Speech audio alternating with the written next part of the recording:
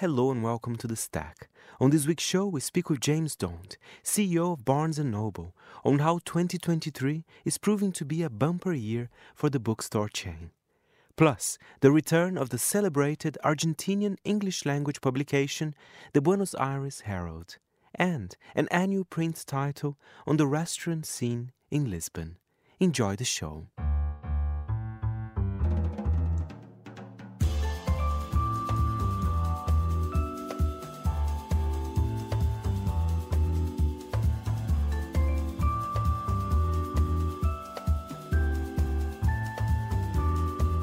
From Midori House in London, this is The Stack, 30 minutes of print industry analysis, and I am Fernando Augusto Pacheco.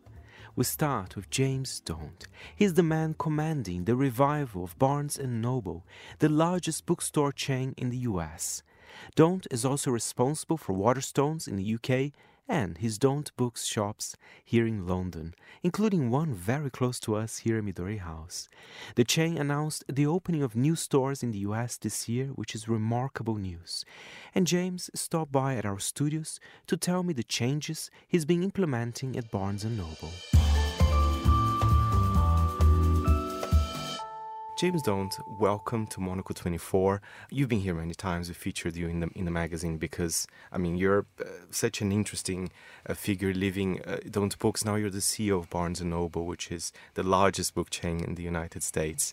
Well, my first question to you, I've been reading the Barnes & Noble. They are planning to open new stores this year, and I find this such a fantastic story because perhaps a decade ago, people were saying, there's no way that Barnes & Noble will open new stores. It's kind of the end. Tell us a bit more about this exciting news, actually, for Barnes & Noble for this year. I think, sadly, there have been, a decade at least of decline at Barnes & Noble, and sort of chain booksellers lost their way. Borders, the other big one, obviously went bankrupt and disappeared. Barnes & Noble more or less left as the only sort of substantial bookseller in the United States, and it's always, with every passing year, closing a substantial number of shops. And that's part of the function of having this long history and many of the buildings and properties being extremely old. So you're always going to be closing a reasonable number. Landlords want to redevelop, the buildings just get too old. Locations change their demographics and things and fall out of favour. Malls disappear and with it the Barnes & Noble that's attached to it. So typically Barnes & Noble will close 20-ish stores every year. The problem was they weren't opening any. Luckily, we have both changed the bookselling fortunes of the overall business, which then gives one I think it gives one the financial confidence, but what it really does is give you the psychological confidence to open new shops again and to do so at scale, because if you want to grow, you've got to open up 20 to stand still, and then you need to open quite a lot more than that if you want to grow in any substantial way, which we do. And that's to repair, I think, the damage of the last 10-odd years. There is plenty of demand for bookshops. The bookshops that we have are doing extremely well. If you become a good bookseller, you will find yourself full of customers, and therefore it makes sense to reopen shops in locations that have been closed and actually to explore new ones as well. In terms of location in the United States, is it quite spread out in the country, or perhaps are you focused on the East Coast, West Coast? I'm quite curious, where are the Barnes & Noble's plans for the US? Well, both the existing estate is, in some ways it's predictable, a lot on the East Coast, as you say, a lot on the West Coast, and then in the major metropolitan areas, we have a lot in each of the big cities, really. Though also, if you knew where the real estate people, the property people were located and where they lived, you would suddenly understand why there seem to be very great concentrations in the Atlanta area, for example, in Georgia, or in Dallas, Houston, in Texas. We've got both of those places, large numbers of shops, but basically we're an East Coast, West Coast, and then a presence in literally every single state in the United States. Every single one? Every single one. But also some sort of curious absences. None in Washington, D.C. itself, plenty in Virginia. More or less deserted the metropolitan city centres other than New York City. So again, getting back into those kind of locations seems extremely important. Tell us about some of the changes you've implemented or still want to implement, because of course it's a long process. I mean, there's so many shops. I mean, I'm sure it's not an easy task, but the shops itself, they changed. I mean, because of course it's a bookstore, but they were selling all sorts of things. They were selling, batteries, a lot of board games, toys, which I'm sure some of them are still selling it, but there are more books, right? That's perhaps the secret of the success too. I think certainly becoming a good bookseller is a secret to selling more books if you are a bookseller. And sadly, that mission, I think, had been diluted, and the business itself had been run by retailers. And retailers in all other sectors have a simple proposal, which is we decide what is the best form of chemist or women's clothing or whatever it is that you do, and then you replicate that precisely and identically across all of your stores. That's what Zara does, that's what Boots does, Walgreens, Best Buy, Currys, whoever it might be, whatever you're selling. You decide on your retail model and you execute it precisely and identically across the nation. And that's what customers expect of you. The trouble with books is if you do that with books, you end up with some sort of identikit type bookstores, same books in the same place, is really very boring. Trying to create the sort of everyman bookshop, I think, is a mistake. And what we've done is decentralize very substantially, leaving the responsibility for how they merchandise and which books they put where and how they replenish their books entirely in the hands of each of the bookselling teams in each store. And then, as you say, really being quite rigorous around what are the other things that we sell alongside books and being sure that they complement books, which is a simple enough test. Do they challenge the mind? Are they about writing and paper? That is a decent test, and if they don't pass that, we shouldn't have them in our store, which is why things like batteries are no longer in there, and we no longer sell sort of great mounds of drinking water and the other things that, frankly, also visually made our shops much, much less attractive. But really, bookselling is around individual booksellers deciding what their customers want and presenting those books, which will be different in each store, as attractively as they possibly can. I love this idea that you're giving more freedoms to the stores to showcase the books they want, because perhaps someone in Dallas might be different from someone in New York as well. Is that something that you've learned here in London with Don't Books as well? Because I also feel that the Don't bookshops, they are quite personalized in a way as well. Yes, I for more than 20 years, 21, 22 years, I sat in Marylebone High Street and sold books out of Daunt Books, and that was my shop. And we opened up new Daunt Books here and there, largely because people in Marylebone High Street got sort of slightly fed up and wanted to do their own thing. But each of those sort of crafted their own shop, and the one in Hampstead was different to the one in Holland Park, and so it went on. So, frankly, I had not a great deal of interest in what they were up to. I was only interested in what I was up to and my customers. And I took that ethos then first to Waterstones, and Waterstones effectively had gone bankrupt. And by putting in that ethos and that book-selling philosophy, Waterstones began to succeed and in fact succeeded tremendously well.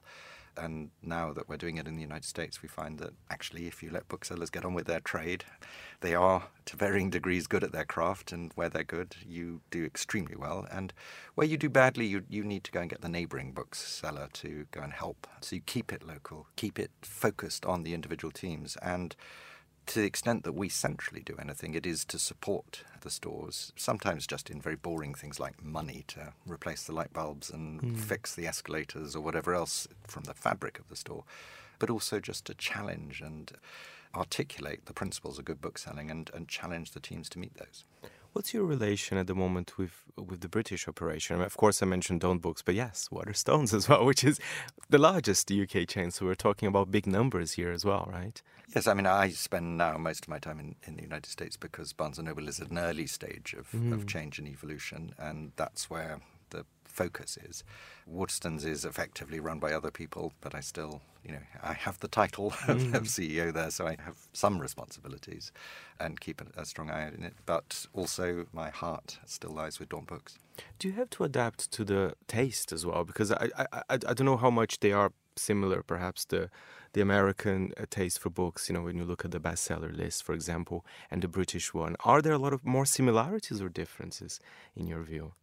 I think there are far more differences within each country than there are between the countries, but there are very considerable differences, and that's why it's so important that you give autonomy to each individual bookstore to do what they want. But to all intents and purposes, we sell the same books being published by the same publishers on the same day, different covers, different prices, but otherwise it's the same. If a book is a bestseller in the United States, it will be in the United Kingdom and vice versa. And I think we both in both countries read the English language, and the talent is drawn from across the world. It's by no means just US and UK writers, of course. So for us, it is sort of finding turning over the new stones and finding the new talent. And I think that's what good booksellers do. So I think there is a bit of learning between ourselves, between Waterstones and Barnes & Noble to a degree. But also we are constantly on the eye of what the independents are up to. And, if Daunt Books has got a window and is championing a book, you can be pretty sure Waterstones will be looking at it closely, reading it, and then individual Waterstones sort of will be following and selling the book. And that sort of guerrilla nature of book selling at the moment, I think, is very effective. And one thing, actually, I'm not sure actually what's your idea for this, but last time I went to Barnes & Noble in New York, and actually there was quite a good magazine selection. What's the relationship of Barnes & Noble and magazines now? And the only reason I ask, because especially in the US, there are fewer and fewer places that are actually selling magazines. There are almost no newsstands in the street. So I was wondering, is that one of the products that you want to cull or perhaps continue? No, I mean, newsstand is central to the Barnes & Noble proposition, and we have a huge offer in every single store, and it's a very, very key and important part. I think that it's something that we need to understand how to do better and keep on promoting. We are challenged by the fact that there are less titles. We do a tremendous business importing, particularly from Europe, and are one of the few places that is reliable to stocking across the board. And I think we benefit, as we do from books, in being effectively the last man standing. If you want to go to a bookstore in many, many places in both the United Kingdom and the United States, you need to go to either Waterstones or Barnes & Noble because everybody else has gone. And that's now true also for newsstand and magazines. And it's an essential part of what I think why people come into the shops. And of course it works beautifully with books. It is about reading, it's about stimulating ideas, it's about curiosity. So it works very effectively. And we also have a big, big cafe business alongside. We have cafes in all of our Barnes & Nobles, and the newsstand and the cafe is a very natural partner. And they're complementary. I think that's, and of course we discussed a little bit the fact that there are new shops opening, which is I find quite exciting. What are the plans for Barnes & Noble for 2023? I mean, besides the new shops, I mean, I think I've read somewhere, but please tell me if it's true or not, that there will be some sort of membership as well with customers for Barnes & Noble. But what can you tell us for plans for 2023? We're very, very busy. It's sort of relatively early on in this sort of changing what Barnes & Noble is as a bookseller. I joined at the end of 2019, so had a very short time before the pandemic hit. Yeah. The pandemic has sort of upset plans considerably. Helped in some ways, not least that it's encouraged people to read much more, and our business is much, much stronger. But we're concentrating on not just opening new stores, but also investing in existing stores and making those more attractive. We are changing the membership program, which has been the same for 20 years, and introducing something which is actually very closely modelled on the Waterstones free program, where you effectively have a stamp and save. The more you spend, the more you save, and it's free, whereas the Barnes & Noble program has been a paid program. And I hope that will allow us to do what it has allowed us to do in the United Kingdom, which is understand what people are reading and be an intelligent bookseller in an online field, as well as in the shops, and in particular send informative, hopefully amusing, interesting emails to people appropriate to their reading, which you can do if you know what they've bought.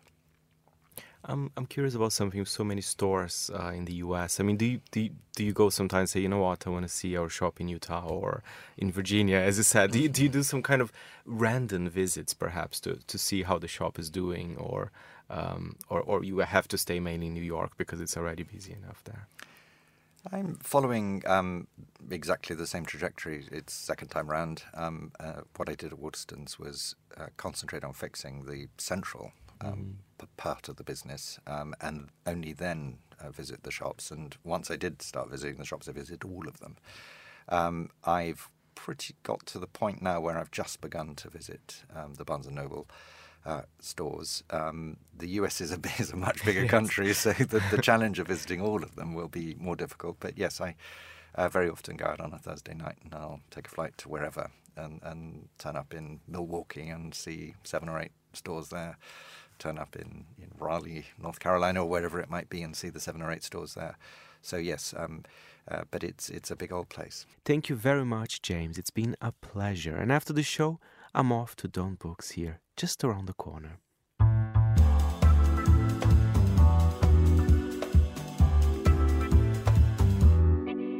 And now we head to Argentina, where celebrated English-language paper, the Buenos Aires Herald, has reopened more than 6 years after it closed for financial reasons.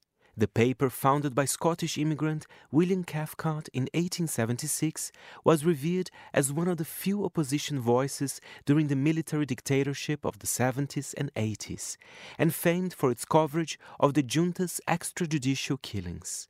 I had the pleasure to speak with the Herald's managing editor, Amy Booth, on the return of the brand and plans for 2023.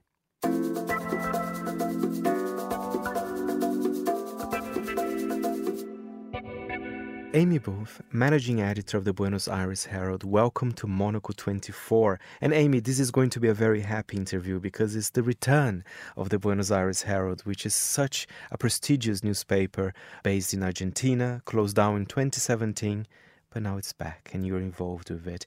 Before we talk about it, Amy, tell us about your experience there in Argentina. You are originally from the UK, but you moved to Buenos Aires, right?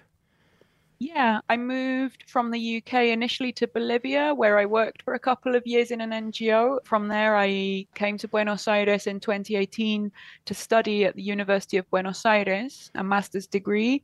So the Herald had already shut down by the time I arrived in Argentina. And I think it was missed, it was really missed. I heard a lot of people making comments about how, oh, well, we used to have this great newspaper. So I've been a journalist since I've been here, and I have written for places like The Guardian or the BBC. But I really feel that I had really felt that lack of a space where you could really go into the fine detail about some of what's going on here, because Argentine politics can be really complex. We're in the past year, we've had an assassination attempt against the vice president. The vice president has been sentenced for sort of defrauding the state. And so, there's a lot going on. There's a lot to kind of unravel. And I think it's so important and so significant that once again, we have a space, especially in an electoral year, because Argentina has presidential elections in October. So important to have a space where we can actually break down that information about like Latin America's third largest economy with quality and with the attention it deserves. And Amy, I know you haven't worked in the previous iteration of the Buenos Aires Herald, but it's been such an important paper for Argentina. During the military dictatorship, was one of the few kind of opposition voices, and he did an excellent job. I mean, it does have a lot of kind of history, right? Yeah, for sure. So as a newspaper in its previous iteration, the Herald existed for 141 years. It was founded in sort of the 1870s. It originally used to cover a lot of sort of shipping information in English because Argentina has historically had a British community among many other nationalities.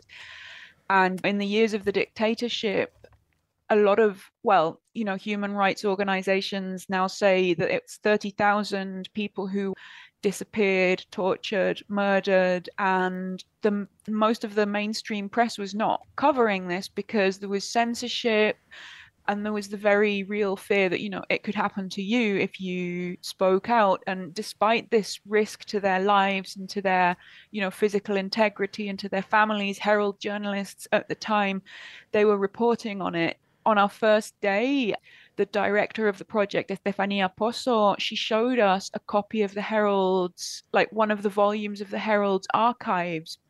And inside the front cover was a request for information from a judge about people who disappeared. And like the front cover of one of those volumes was about someone who had been disappeared, and it was on the front. And so, as you said, it was a prestigious paper. It was a brave paper. The journalists were really pioneering. They went above and beyond in the line of duty. And so for the team now, like we really feel the weight of that responsibility. They're big shoes to fill. I know that we are all very dedicated to the human rights cause and communicating Argentina's reality. And I hope we do honor to it. And at the same time, it's good that you're back because it is a trusted brand. So I think in that sense, it's quite nice. I'm sure a lot of Argentines and people that live there as well are happy, or people like me who are just interested in the country. Tell us, how is it going to work, this new iteration? At the moment, it will be a news website, but what are the future plans? Tell us a bit more about that. Like most of the rest of the media landscape, in even just the 5 years since the Herald was shut down, the media landscape has changed a lot. Everything is a lot more online. So, with that in mind, this is a digital first product, really. So, at the moment, what we have is a news website. We're also boosting our social media operations. So, people will be able to follow us on Instagram. We'll be posting the occasional video. We would like to have print products further down the line. Obviously, this is still a really new product. We're quite a small team as well. So we need to take our time to make sure we're doing everything right. But yeah, we would love to have some form of print newspaper, perhaps, or potentially a magazine, as well as other digital formats. Like we like the idea of potentially doing a podcast. But yeah, I mean, it's a really new project. The reception from the relaunch has been great. So I think the sky's the limit. Oh, I love that. And yeah, I think a magazine or even a weekly newspaper, for example, would be great. But that's super interesting. And you told me this year we have elections in Argentina. And I have to say, Amy, I try to follow Argentine politics, but I think this is the interesting job of a paper like yours, because it is quite a complex country, right? We're even discussing that sometimes you have to explain things for people that are actually not from Argentina, because there's quite a lot of specific things when it comes to the economy, the politics, that are different even comparing to other South American countries.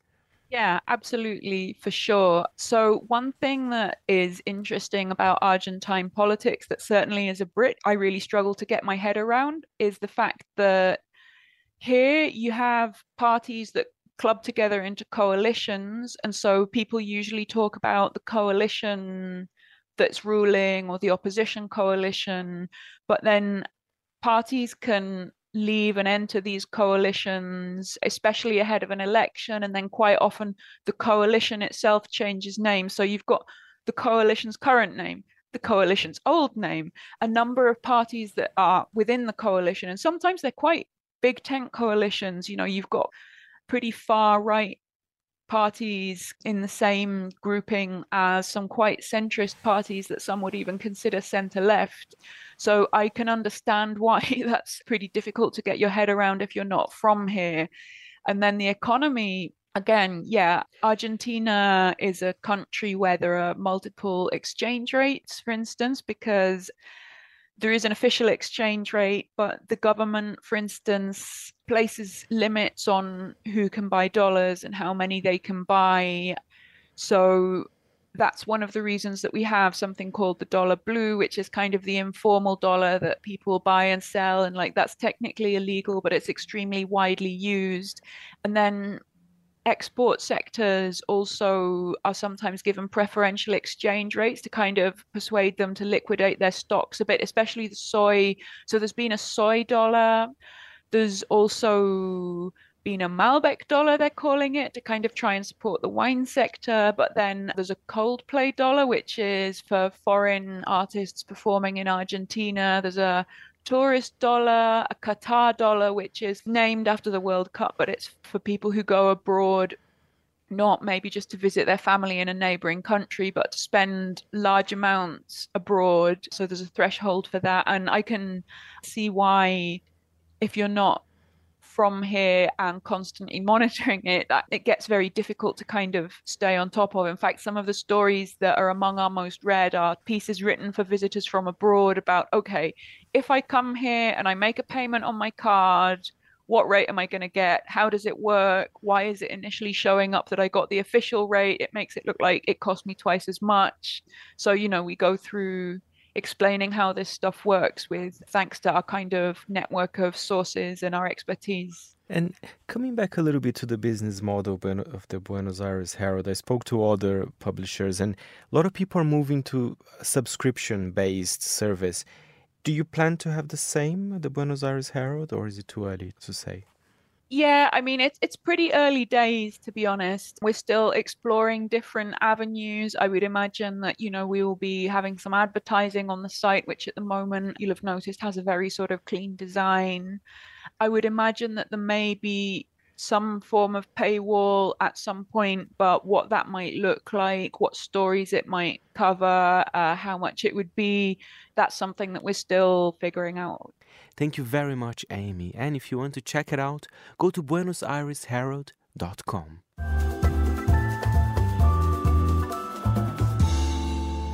And we're heading now to Lisbon, where our correspondent Gaia Lutz spoke to Stephanie Pons, the founder of Lisbon Insiders, a platform all about Lisbon's thriving restaurant scene. The project, which started humbly on social media, now encompasses an annual print magazine, an award ceremony, and there's even talks of a potential food market. Far from a fine dining gastronomical critics magazine, Lisbon Insiders takes a more relaxed approach to its tips, celebrating places with soul first and foremost, to provide readers with delicious little nuggets on the stories behind these establishments.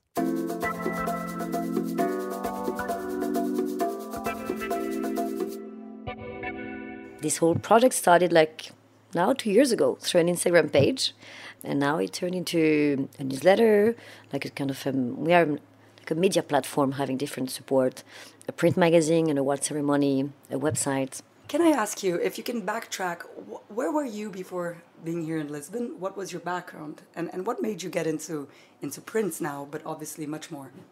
I work in the hospitality industry since more than 10 years. I lived in Australia for 6 years, and I wanted to come back to Europe. So 5 years ago, people were like, why Lisbon? What are you going to do there? I was like, well, I don't know. I'm going to figure it out. And then I started to work here for a hospitality group. They were buying different restaurants, and I was the digital marketing manager for them. And then I was always having those little hidden gems in Lisbon, my favorite restaurant. And each time my friends were coming to Lisbon, they were asking me where to go, where to eat, where to sleep. And I was like, how can I share those places in a nicer way, and also kind of supporting those places, because this whole project started right in the middle of COVID. So I was actually featuring restaurants that were not open at the time. But the idea was, okay, those restaurants, they are very struggling. They don't receive any support. It's very complicated for them. They're doing this by passion and love. The food is amazing. The way to support them is as soon as they reopen, you have to go there. So it kind of started like this, the Instagram page. And then I think maybe it was launched at the right time, right moment. It started to grow quite organically. And then I was like, okay, what could be the next step? I really want to support this industry. And I was like, okay, I think I want to do a print magazine. And can I just ask, doing print is quite a bold move. How did you think you were going to finance this? Did you have a business idea behind it, or were you just going to try and see how it goes? Well, I have to go a little bit backwards. So when Lisbon Insiders started to become a little bit bigger, for me it was just an Instagram page. It was a hobby. I was doing it on the side of my full-time job. And I had 2 investors who come to see me saying, Steph, what are you doing? You're doing really good. Your recommendations are really good, and I think a lot of people will like what you're doing. We'd like to invest in, to put money to invest, but the condition is you have to do it full time. And I was like, well, it was a bit unexpected, because usually it's the opposite. You have an idea, then you have your deck, you look for investors, and so it was a bit the contrary for me. And I took the summer and I said, okay, how can I, what could be the next stage? What could be the next step? I'm really into print magazine because my partner is also, he's an art director and graphic designer. and he does a lot of print magazine. So I have like a full collection of magazine, like everywhere. I think I almost can open a shop. So always been really into the paper. I know the work that involved the magazine behind, but also I learn it on on the ground because I'm not myself a journalist, I'm not myself a copywriter. So it was kind of a bold movement, but also a little bit maybe naive at the same time because I was not sure what was all the work that was involved behind it. And tell me a little bit, because I know there's a big focus in restaurants, but it's not only restaurants. I know there are different categories to the magazine. You divide all the restaurants. How did this expand and you organize your thoughts? So I called it Alpha Guide, Alpha Magazine, because we have indeed 12 different categories. The categories goes by 5 nominees by category, and then or maybe no, maybe because the print is launched at the same time of the awards. So the nominee of the awards are the one also featuring into the print magazine. But it's really important to say that this magazine is completely independent. No one can pay to be in the magazine. So the restaurant, they don't know actually that when we start the whole process involved behind, they have no idea that they are nominee. They just know like 3 weeks ago. And then for the selection, the idea is like for the categories is have a bit of funky categories. Like for this year, we have one called Rocking Young Chef. We have the Golden Oldies.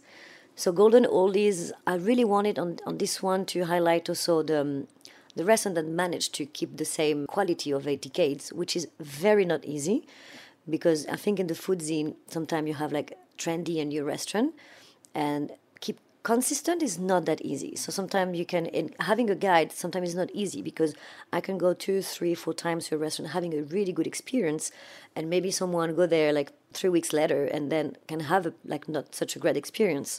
So we really wanted to highlight also those restaurants that are institution and being able to be consistent for over decades, which is quite rare.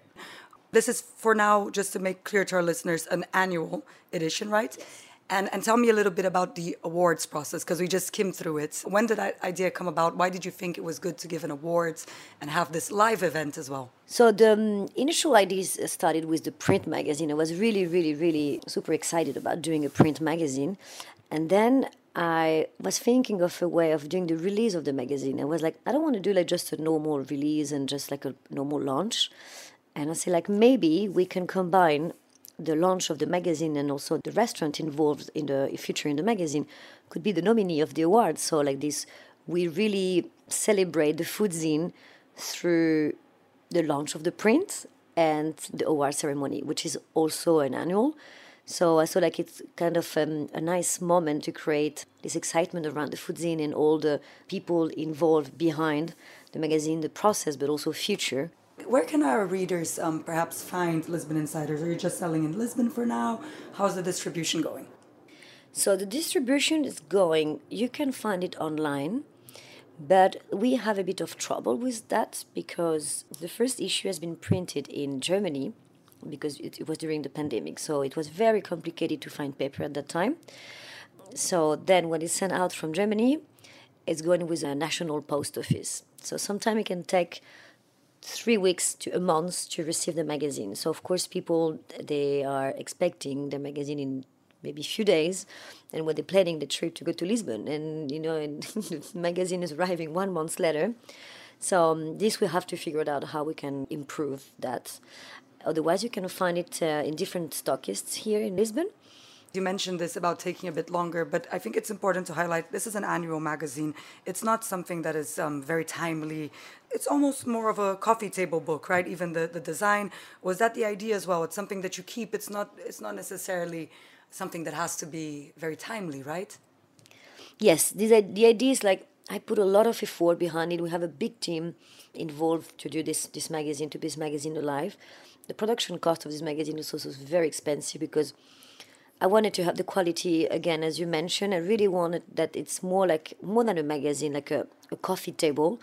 And kind of also like if you live in Lisbon or if you visit Lisbon, you can, if you're, I don't know, tonight I want to go to a restaurant, but I have no idea. You can just open it and you can find a place where you think you're going to have a good time, or the food, for the vibe, or for everything. So then the idea is also that people can collect them. So this is one once a year, because it's not outdated. The first issue is not outdated. We're just sitting in front here of a prototype for the second issue. You mentioned the prints are just coming this afternoon. Can you tell me a little bit about, you told me a bit about 2 categories. What else readers can expect from this new issue? So the design and layout remains a little bit the same, because it's a style of the magazine. But on this new issue, the reader is going to be able to find super cool, interesting story. We work also quite closely with Inês Andrade Matos, who's a dear friend, and she helped me also a lot to do the curation and what we should talk about. And so this year, for this edition, we really wanted to talk about the connection that Lisbon with Macau, Goa cuisine, and so highlighting the faces and places where we can find the food coming from these countries. And also Cascais, because I think the food scene in Cascais is really interested. Last year was Caparica, because Caparica was like kind of blossoming and booming. And now Cascais, so we have like a very strong interest in what is happening in Cascais. And the second edition of Lisbon Insiders has just come out. So if you're planning a visit to the Portuguese capital, be sure to order your copy. That's it for this week's show. My thanks as ever to our editor Aden Heaton, who is editing the stack for the final time. Good luck with everything, Aden. It's an emotional moment here at Midori House. And again, if you have any comments or queries, feel free to write to me, Fernando, at fp@monaco.com. And we'll be back next Saturday at 10 a.m. London time. Meanwhile, you can listen to it again at monaco.com or subscribe to the show on Apple Podcasts and Spotify. Before we go, a little song for you. Beth Ditto, I Wrote the Book. You've been listening to The Stack. I'm Fernando Augusto Pacheco. Until next time, it's goodbye from me.